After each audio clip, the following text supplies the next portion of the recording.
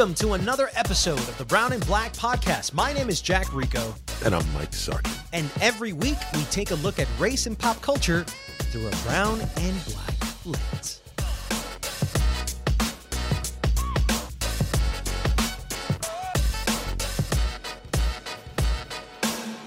This week, we bring you the first of a series of special sponsored episodes celebrating Black History Month, featuring in-depth reviews of films from Universal Pictures Home Entertainment Vault. The theme, Mike, Black films that have become cultural phenomenons.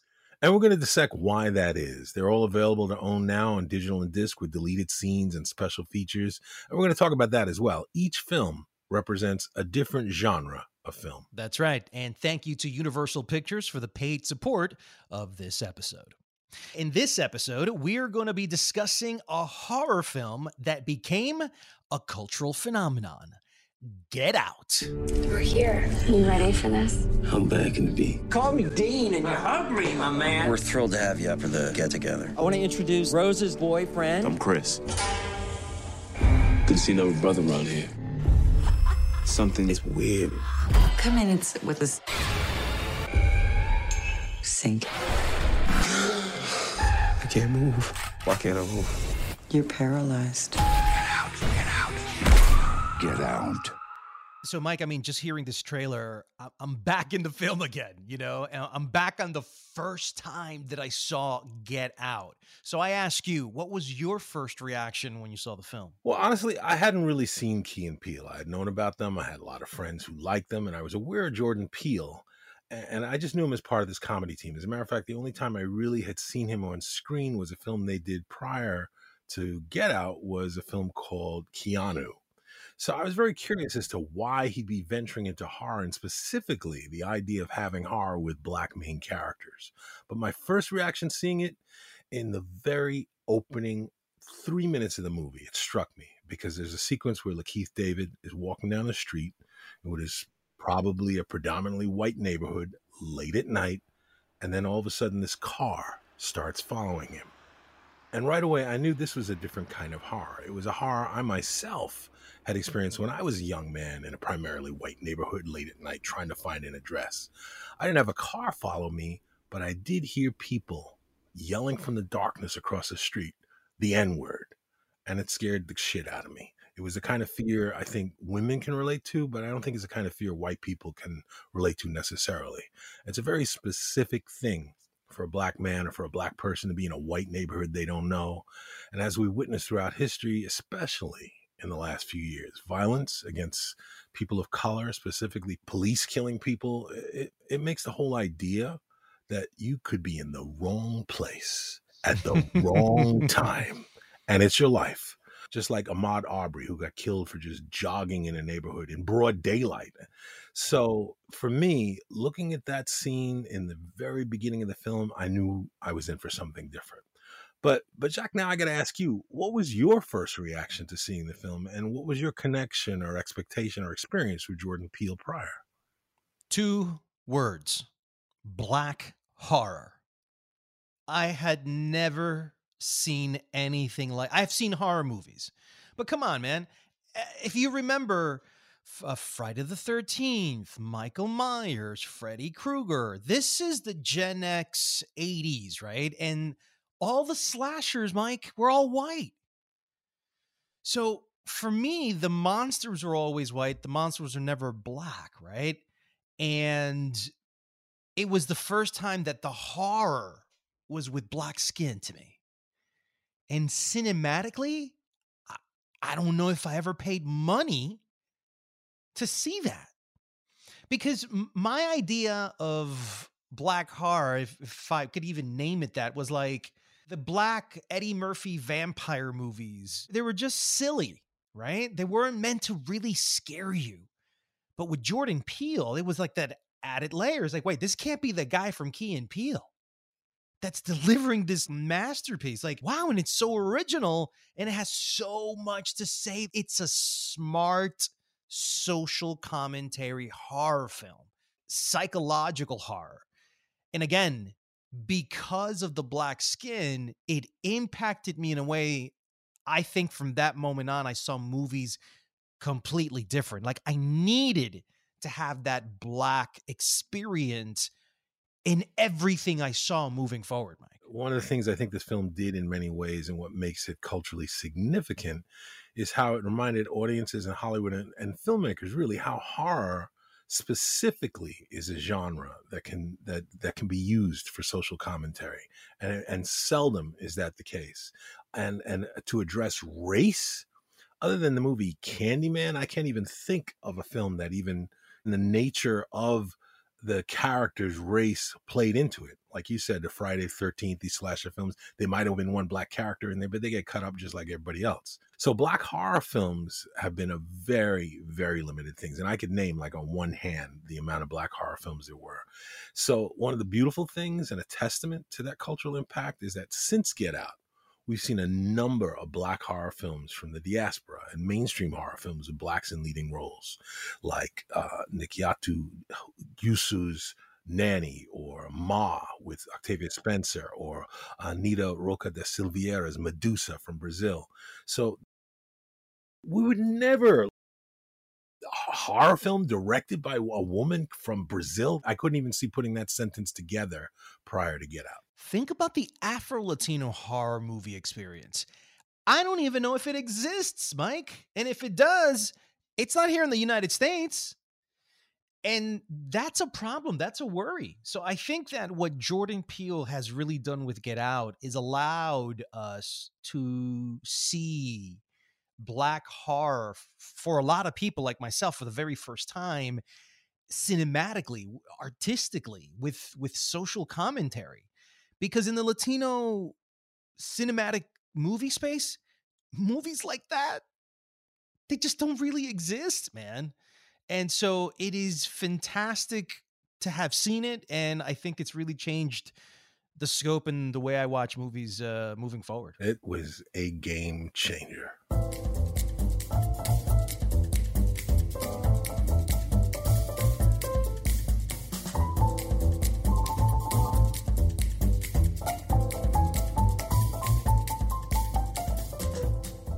I'm mad at you because you never take my advice. Like what? Like, don't go to a white girl parent's house. She doing licking your balls or something? Yeah, bye. You know what I'm saying, Chris. This motherfucker hung up on me. All right, Mike. So not to have you speak for the entire Black community, but how do you feel that Black men in particular reacted to the film? And why do you think they reacted the way they did? I think that Black men in particular, I think one of the elements of the film was the interracial relationship. And as someone who has been in that space where I've dated a white woman and the parents either didn't approve, or did they approve, or did they know about me, or what was the issue and all of that. So that was an element I'd never seen. Here we are in a horror film and we're dealing with something like that as well. And that's also a fear, because this is a film that deals with fears, deep-rooted fears that, just like the white character in the film, is somewhat dismissive of his fears, which is something I think, again, there are a lot of metaphors going on in this film. So I think as a Black man, there's also, whether you want to or not, you are making a political statement when you show up somewhere. If you're a Black man with a white woman on your arm, you're making a statement. And you may not be intending like, well, this just happened to be the person that I happen to fall in love with or be dating or whatever, but it's not. And you're going to also get reactions for other Black people, other Black men, but more specifically from Black women. Now, the other thing I think about Get Out specifically and just how it was received was, let's face it, for a film to be commercially successful, it can't just rely on one audience. It can't be just a Black audience, can't be just a Latino audience. It can't be. So I agree, because that's what happened with Crazy Rich Asians as well. It could not rely just on Asian demographics going to the movie. It needed everybody to go, and everybody did go. Again, the reaction from the Black community is now, here we have a film like horror is a genre. We all know, and I think Latinos are saying, we all know Black folks love horror movies. We all love horror movies. Okay. And it's a big part. We're a big part of that. Like a Black horror movie comes out, Blacks and Latinos are going to that movie. All right. So we love horror movies, man. We over-index. Like every year, the MPA comes out with like all the comedy genres and all the horror genres and all the action genres, and Latinos and Blacks are like number one on each one of them. It's hilarious. exactly. So we're not only having something that's for us, featuring us, and that's written through our lens, because this is a film that's not just a horror film, but it's also a film because it's written by a Black writer who their lens on society comes from that perspective. The reaction from critics across the board were glowing. Every single review, especially what stood out to me was reviews from other countries like the UK. They saw it as an indictment of American culture. And in many ways, this is sort of like a nightmare version of Guess Who's Coming to Dinner.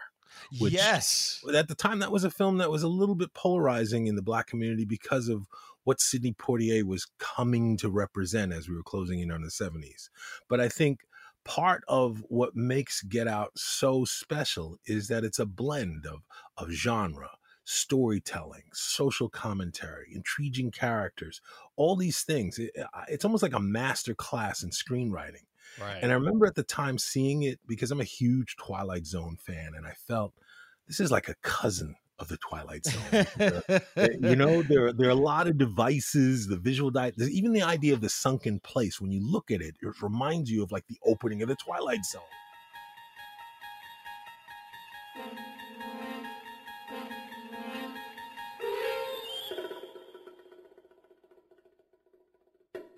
So I feel like watching this movie, and as a matter of fact, the rewatch, I really enjoyed Get Out, maybe even more on the rewatch or in a different way, because when you watch Get Out, you're watching this movie and you're watching people act in weird things, especially the party scene, which is, in my opinion, one of the best scenes ever. And every person of color that's been in a white space knows that scenario where all of a sudden, hey, brother, hey, man, hey, how you doing? Like, all that stuff is completely accurate, but it went further. And now when you rewatch it, you realize what's going on. And it's almost like you're in on it. So it gave a whole nother layer for me to watch this film once you're in on it. Once you, almost like watching The Sixth Sense. You remember that? Like, once you know he's dead, then you watch it again, you're like, And that's when you really see just how brilliantly constructed this movie is.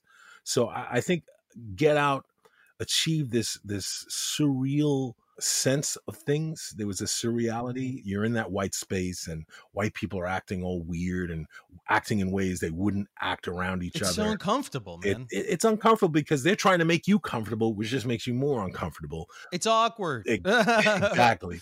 So I think that watching that movie for Black people struck so many chords on so many levels that it's a much used term, but it was an instant classic. How do you feel now?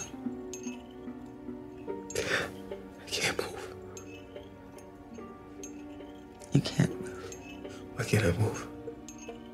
You're paralyzed. Just like that day when you did nothing. You did nothing.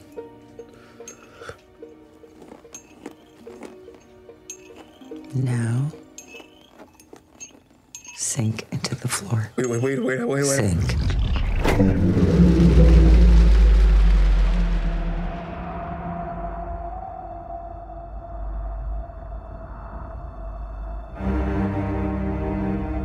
You want to know how it works? We do use focal points sometimes to guide someone into a state of heightened suggestibility. Heightened suggestibility. That's right. Now you're in the sunken place.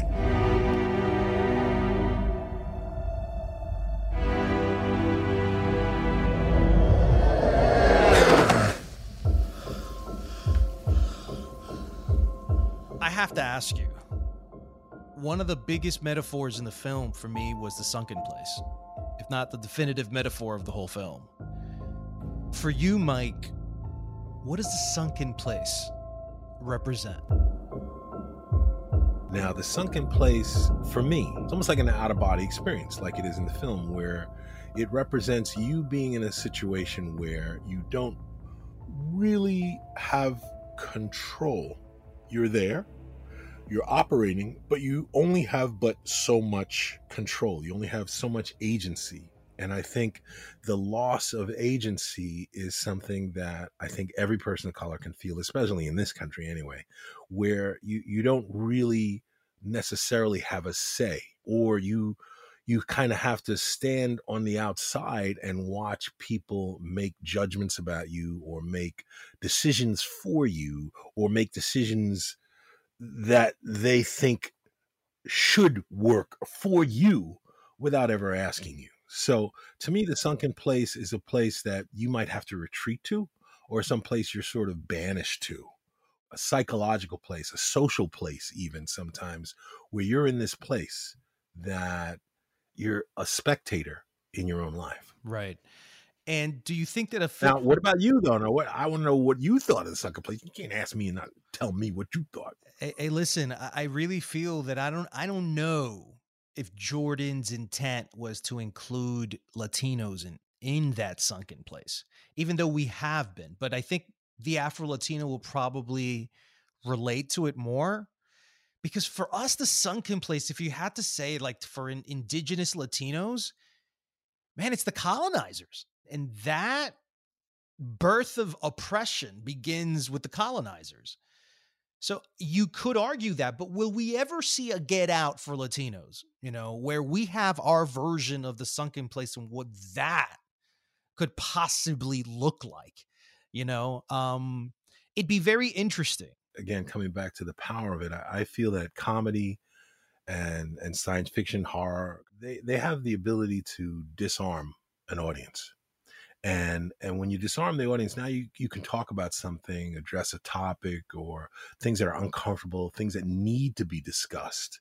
You can discuss it, whether it's racism, sexism, bias, any of those things, because of the context of the film, because it's a genre film, because it's aliens instead, or it's this plot to take over your body.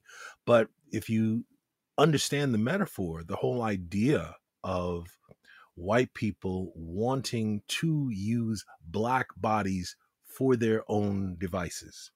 The whole idea of, hey, this would be nice. Why don't I take this from you?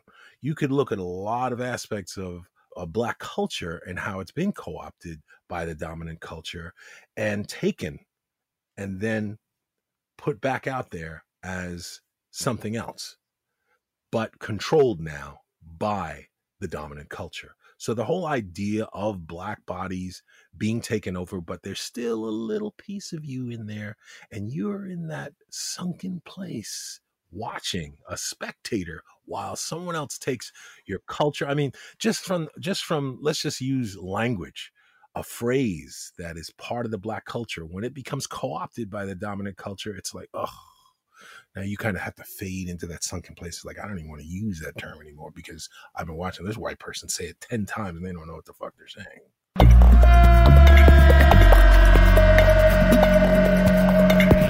So, Mike, in this segment, we're diving a little deeper into the themes and motifs of Get Out. And we already spoke about the sunken place. But are there any other metaphors that you felt were just as striking and just as lingering? Forget sunken place. Why don't we replace that with brainwashing? And, we recently did an episode on what we called cultural compromise.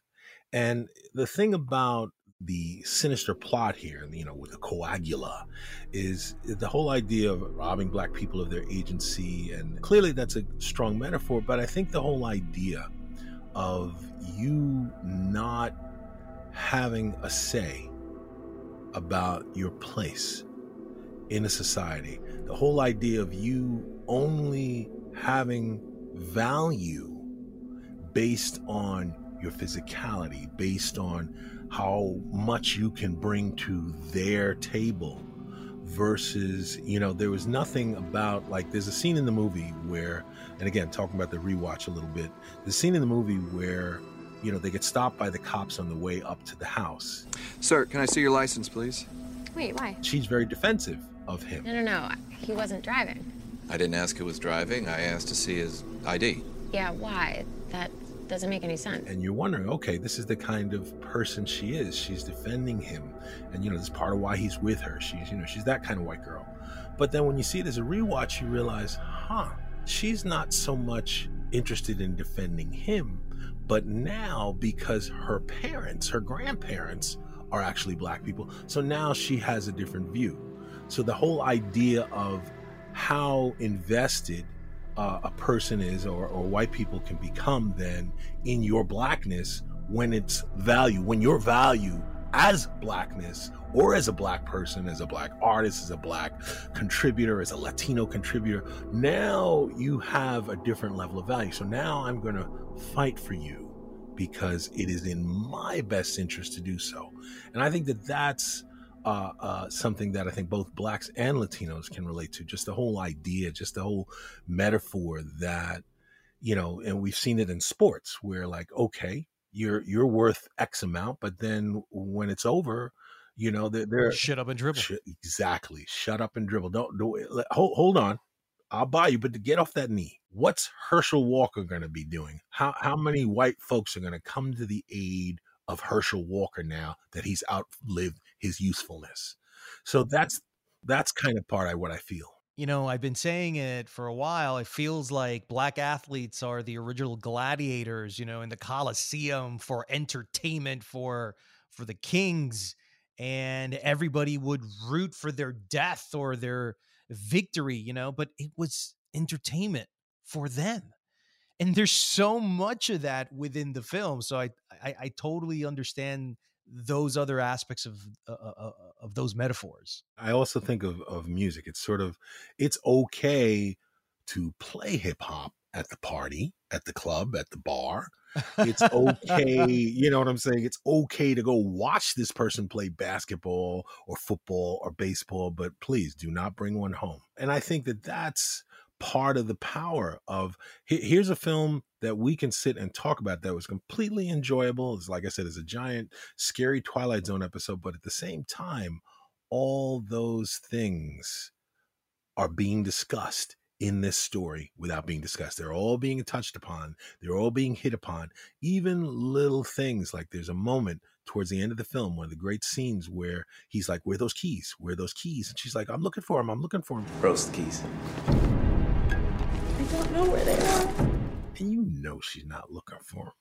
And she had them in her hand. Exactly. And the way her face changed, I was like, she's like, I can't give you the keys, right, babe? So, and the whole audience is like, oh, he's screwed now. Oh yeah.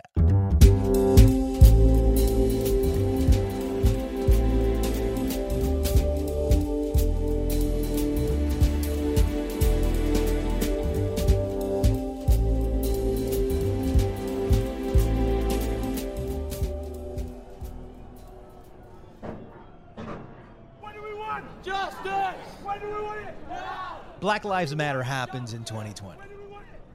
Floyd dies in 2020. What do you think the significance of this film is post-Floyd? Well, that's an interesting question. I mean, on the one hand, we have to contextualize Floyd a little bit. Floyd and Black Lives Matter movement all happened during a period when people didn't have their normal distractions, and this kind of comes back to the whole sunken place thing, like the whole brainwashing. It's like, okay, if when you snap out of it, like Lakeith David does for a minute when the flash happens, you snap out of it, you're like, oh my God, I'm stuck in a horror movie. And then you can be brought right back to that sunken place, and then they're fine with you staying there. So they're fine with you not being too loud, not being too verbal. Just let it happen to you. And the notion, I think, brown and black people can relate to is just the idea of let it happen, or wait, or your time is coming, which one of our guests said for Latinos. The whole idea that you have to sort of be passive to achieve something, or passive to get by, or passive just to live. The question then, is that really living? Because at the very end of the film, if you remember the grandfather, when he snaps out of it, he's not going back. He shoots himself because no, he'd rather die than go back to that sunken place.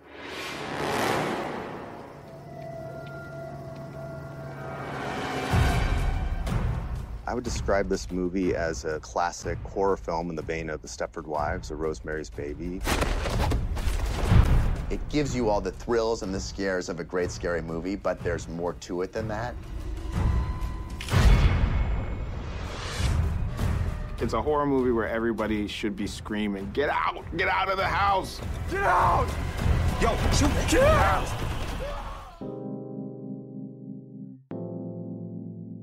In this final segment, we're going to be talking about Jordan Peele's transformation from a comedic actor to an A-list Hollywood horror director. Dude, he's on the same level of M. Night Shyamalan presents, Jordan Peele presents, or From the Mind of Jordan Peele. I don't know if you want to use M. Night Shyamalan. Okay, but listen, he is a director of color, okay? And you know that before his decline... Yes, you're right. Okay, you're right. That's the way movies were presented from M. Night. No, he set the bar. He set the bar pretty high for himself. He set the bar. Now Jordan, now his name is selling a movie, not an actor.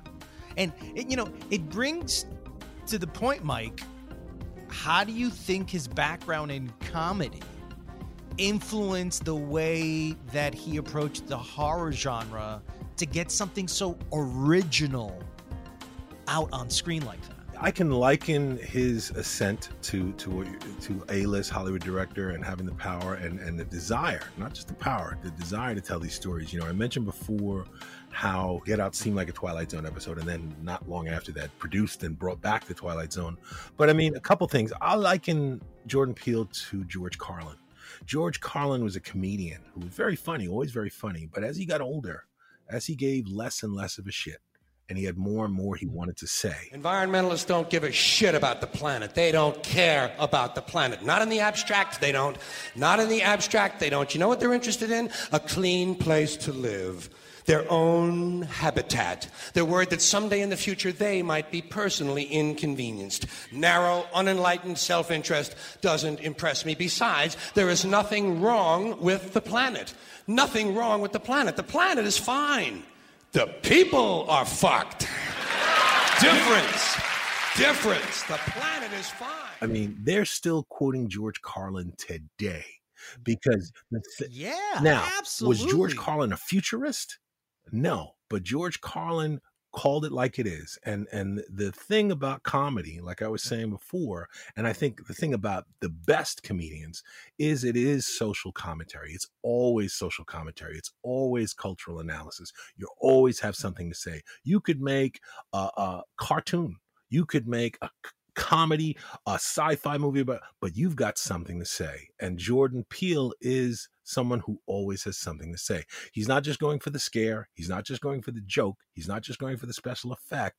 He's got something to say. Not only does he have something to say, but he wants to engage you. And I think one of the things as a comedian, it's set up and payoff as comedy. And that's, I think, one of the great things about Get Out. Right. Is that it's huge setup. Like, where are we going? Where's this going? Where is this joke going? Where is this story going? And then the payoff is, oh my God, like, you want to clap because it's so good.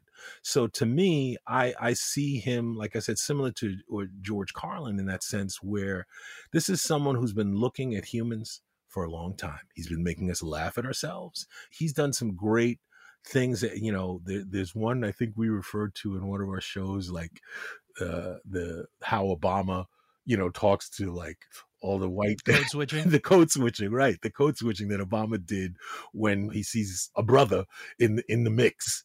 I feel like Jordan Peele, similar to that, like he is speaking to us. Now, some folks are going to get it. Some folks are going to get all the levels, but it's like watching a great cartoon. You watch a great cartoon when you're a kid, there's a lot of stuff you love about it. When you're an adult, you watch and you go, oh, they were also saying this. So, you know what I mean? The thing with Jordan Peele is I had not really seen the Key and Peele shows. Me either. Not even one episode. Yeah. So I didn't have that much going on. I had to go back and check it out. But in an interview that I heard from him, he had talked about how the Key and Peele show, it was the precursor of Get Out, because in comedy, you know, George Lopez has talked about this as well. All the comedians of color, they all talk about it, how comedy comes from a place of pain. And so sometimes just being a stand-up comedian in itself is like a horror movie for them because of the stage fright, et cetera, right? So I think the only way he could have done Get Out, Mike, was if he had, as a black man doing comedy around the Trump era, and then being able to understand the chaos and the cacophony socially in America, and how racism was no longer like the subtext of conversation. It was flat out blunt and obvious in your face. The curtain had been revealed. You know, it's like, here it is. And you had just been splattered with the pie of racism in your face. And you're just, you know, picking it out of your face going, okay, I get it. It's here. That's why I think this movie's going to be rewatchable for years to come. Because you said, was Carlin a futurist? I go, let me tell you why Carlin sounds like a futurist. And let me tell you why Jordan Peele's Get Out is going to feel futurist as well, is because this movie in particular, like, things in America aren't going to change, Mike, anytime soon. This movie 30 years from now might be just as irrelevant as it was in the 60s. Sadly. If you put this movie in the 60s, every black man in the 60s in America during Jim Crow, they're going to know what that movie represents. You know, that'd be an interesting experiment. If you create a short film or a short story where you take Get Out, or maybe movies like Watchmen from HBO, from Damon Lindelof, that one that was like nominated for like 22 Emmys, and you take like content like that and you go back to the 60s and you present it to a black audience at that moment in America, how would they react to that? And then compare that reaction to the reaction in real time in America in the present day. How does Get Out feel in a post-Floyd world? Okay. And then how would Get Out feel in a, not just pre-Floyd, but let's say pre-2000, pre-Michael Jackson? How would it feel? Rodney King in 1992. Rodney King, right? So that's what I was just going to say. Unfortunately, to me, though George Floyd brought the conversation of the relevance or the importance or Black Lives Matter or Black Lives Mattering, and why that's so offensive to so many people is because that's like bringing them out of the sunken place. No, you can't say that their lives matter. They're not going to want to go back to that sunken place. Let them go back there, not realize. You know, so to me, I think, yes, I think not only would it work in the past, I think it would work in the future. I think it will work in the future. And watching Get Out, there's no way to not watch it and not relate it to your personal experience. You know, I know for me as a person, but also coming back to what the power of comedy is, the one great thing that comedy can do is make you laugh at yourself. So if you're a white person, you must have seen yourself as one of those people at that party. Oh, you know it. You had to.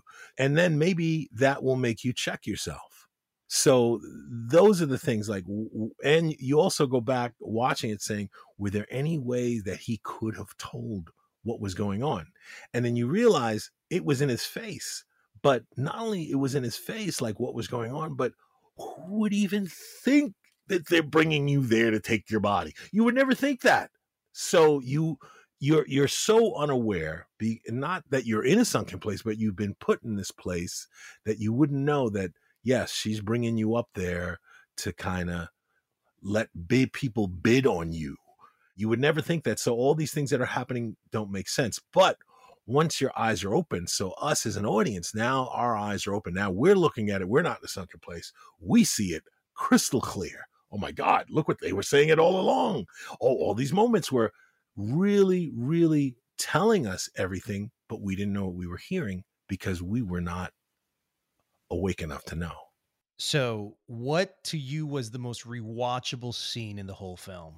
Definitely the party scene. Yeah, the party scene. I think we both have to agree with that. Yeah. Yeah, the party scene, because of so just, again, it's a scene that you watch it. When you're watching it the first time, you're laughing. I know I myself am laughing as a... Oh, yeah, and then you start stripping it down, right, man. Right, you start stripping it down. And I've seen movies, and I don't know what it's like to be, the Latino. But I mean, there's also, there's certain stereotypes that you don't mind, when you're a black guy. Like there's certain like, yeah, we do, But then there's certain stereotypes that you're like, oh my God, here we go. So it's like, what are you going to be offended by in that party? And what are you not offended by? And then what is just like, okay, that was weird. Yeah. I don't know whether to be offended or not. No, listen, Mike, as a Latino, I don't necessarily think that we're too far from that. Okay, I'll explain to you this, and it's very quick. It's never as bad as if you're a black man in a white space. But as a Latino, as a brown person, I've been in a Broadway show, front row, and as I look back, Mike, I don't see anyone that looks like me. It is a sea of white skin. And I have felt so uncomfortable. Like I shouldn't be here. I become self-conscious. I start, physiologically, my heart starts beating a little faster. You feel like I can't wait for the show to be over so I can leave, because I feel like I can't share my enjoyment with anybody here. And I feel like maybe the price is so high because they know that most people of my skin color can't afford Broadway. And there are no Broadway promotions or discounts or coupons, which is the stereotype that we have. And our generation has proven that wrong. So I'm not going to say that we experience the black experience when it comes to white spaces, but damn it, man, we go through it too, in a maybe more of a more lighter way, a more milder way. You bring up something interesting too that touches upon, I guess, the largest divide other than gender, which is the class divide. And then the question is, like, if you are that Latino or that black person in that space, you're the only one, other than the person behind the counter or the person sweeping up in the corner. You're going in. What do other Latinos who are not going in, that see you going in, think of you as you're going in?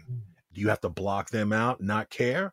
Or are you aware? Like there's a scene in the movie where he tries to explain to her, he's like, well, the maid, she gave me this weird look. He didn't know it was the mom. And he's like she didn't approve. And, maybe she didn't approve. And she's like, why would the maid not approve of who I'm with? And he was trying, well, it's a thing. And that's the thing. It is a thing. It's a thing. How we judge each other is a thing. And again, just another layer there. Like that's part of that, the fear, the concern, the uneasiness of being in an environment where maybe you're not the only black or Latino, but the other blacks and Latinos are servers. And you're the only one at the party. Absolutely, man. Look, that's a very specific I think that scene in particular will be taught in film classes, in film school. It'll be a part of a curriculum or a syllabus, and they're going to show that scene, for the tension, the uneasiness, what it says without saying it, and all the layers and metaphors that it uses. It's an artistic scene. It's a horrific scene. It's a historical scene that says a lot about Americans' dark history. So yeah, man, I think the party scene, definitely one of the more rewatchable scenes that I think eventually will make it to the National Registry, as one of the better scenes in modern cinema. Chris, I want to introduce you to some friends. The garden party is a scene that is a great representation of what the movie is. And everybody that speaks with Rose and Chris is bringing up their connection to the African-American culture. Gordon was a professional golfer for years. Oh, you kidding? Well, I can't quite swing the hips like I used to, though. But I do know Tiger. So really what you have is people being very friendly, but, and this happens in real life a lot, you know, Chris is kind of denied an experience where he's anything but sort of like the token black guy at the party. Some is he. One thing that I found really interesting was the behind-the-scene featurettes, Mike. I had not seen the original when I got my Blu-ray.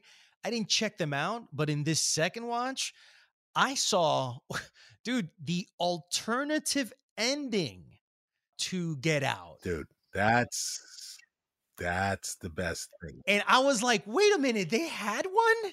I didn't even know that they had an alternative ending. So I saw it, and I just was curious to knowing if you had a chance to see it too. Absolutely. For me, that was the key. I mean, first of all, I love deleted scenes, behind the scenes. You know, as a filmmaker myself, I love seeing what could have been and then saying like, well, yeah, that was right. They should have cut that out. Oh, I wish I saw that. I love that whole process of watching all the deleted scenes. But for me, the alternative ending and what I loved, and I don't want to give it away because like you should just watch it. But what I loved about the alternative ending is part of what I enjoy watching is like, what did the thinking go into? Like, why was something cut, or why was why was that even shot? And Right. it makes you completely have a different feeling about the film. When you see the film, it's almost a noirish ending. Let's put it like that. And it's a very different ending.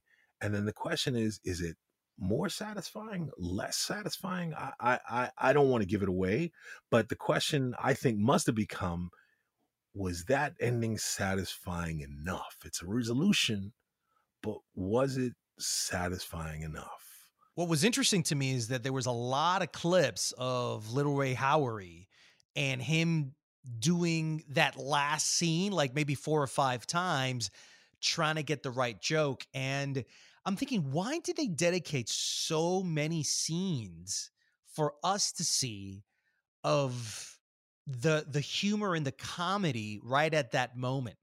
And this is the only thing I can say, Mike.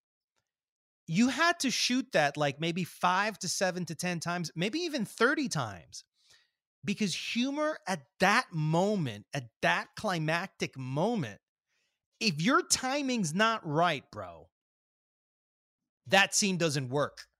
And now that I think about the original ending, I'm like, wow, how many scenes did they have to get to get the right look, the right timing? And so you see the process, the creative process of Little Ray Howery here in his character, Rod Williams, of how, I mean, dude, some of them were gems that I could have completely done with if that was the alternative way. But I thought that the way they treated humor and comedy with the horror of that moment, man, was such a fine line, Mike. And I think they nailed it. Not only did he nail it, and I'll just add to what you're saying there, is I think that here's a comedian respecting another comedian, giving another comedian space to do their thing, you know, because the movie at this point, this is, you know, it's as like, you know, it's like going down that trench in Star Wars, like you're coming to that, and then when there's a release, you need to laugh, you need to like feel like, okay, yes, I got out. It's a must. So the joke, like you said, has to be right. It has to hit right. The ending has to hit right enough so that when the movie's over, that you actually let out, you know, like you know, it's a relief. And I think that that's part of why the ending they used and the sequence and the jokes and everything they use. And I think that that's part of, again, like I said, comedy, setup and payoff. I think Jordan Peele smartly chose essentially a hero who had the most objectivity of anybody in the movie. He saw things clearly from day one. But you didn't know it because you didn't completely. It's like the voice of reason. He's the voice of reason, but he's the voice of reason, but he's making you laugh so you don't take him seriously. Right. But in reality, just like George Carlin, he may be funny, but he's the truest motherfucker in the room. Well, that concludes our discussion about the film Get Out. We hope you enjoyed our analysis of the film, its themes, as well as the deeper conversation about representation and diversity in Hollywood. Yeah, Mike, we covered a lot of ground today, from the Black experience watching Get Out to the deeper conversation about the metaphor of the sunken place. I mean, just saying it gives me chills. And we even delved into the bonus features and special features of the digital and the disc release. That's the thing. Get Out is truly a cultural touchstone. It's a film that has the ability to start important conversations about race and racism, and it'll definitely resonate with audiences of all backgrounds from years to come. That's right. And we also want to remind you that you can buy Get Out on digital and disc and add it to your movie collection. And for those who want to stay updated on upcoming movies, sign up for the Universal's email list to get sneak peeks at upcoming movies. All you have to do is go to uphe.com/news. That's uphe.com/news. Once again, thanks to Universal Pictures for their paid support of this episode. And that's it for this special episode of Brown and Black. If you would like to support this podcast, please subscribe and leave a review. Your help will allow us to be heard by many more people. This episode was edited by Joshua Tirado. You can follow our comments and opinions on @BrownBlack Podcast on Twitter, Instagram, and now we're on YouTube. In the next episode, we'll be analyzing the rated R comedy hit film, Girls Trip. So be sure to tune in. We'll see you on the next episode of Brown and Black.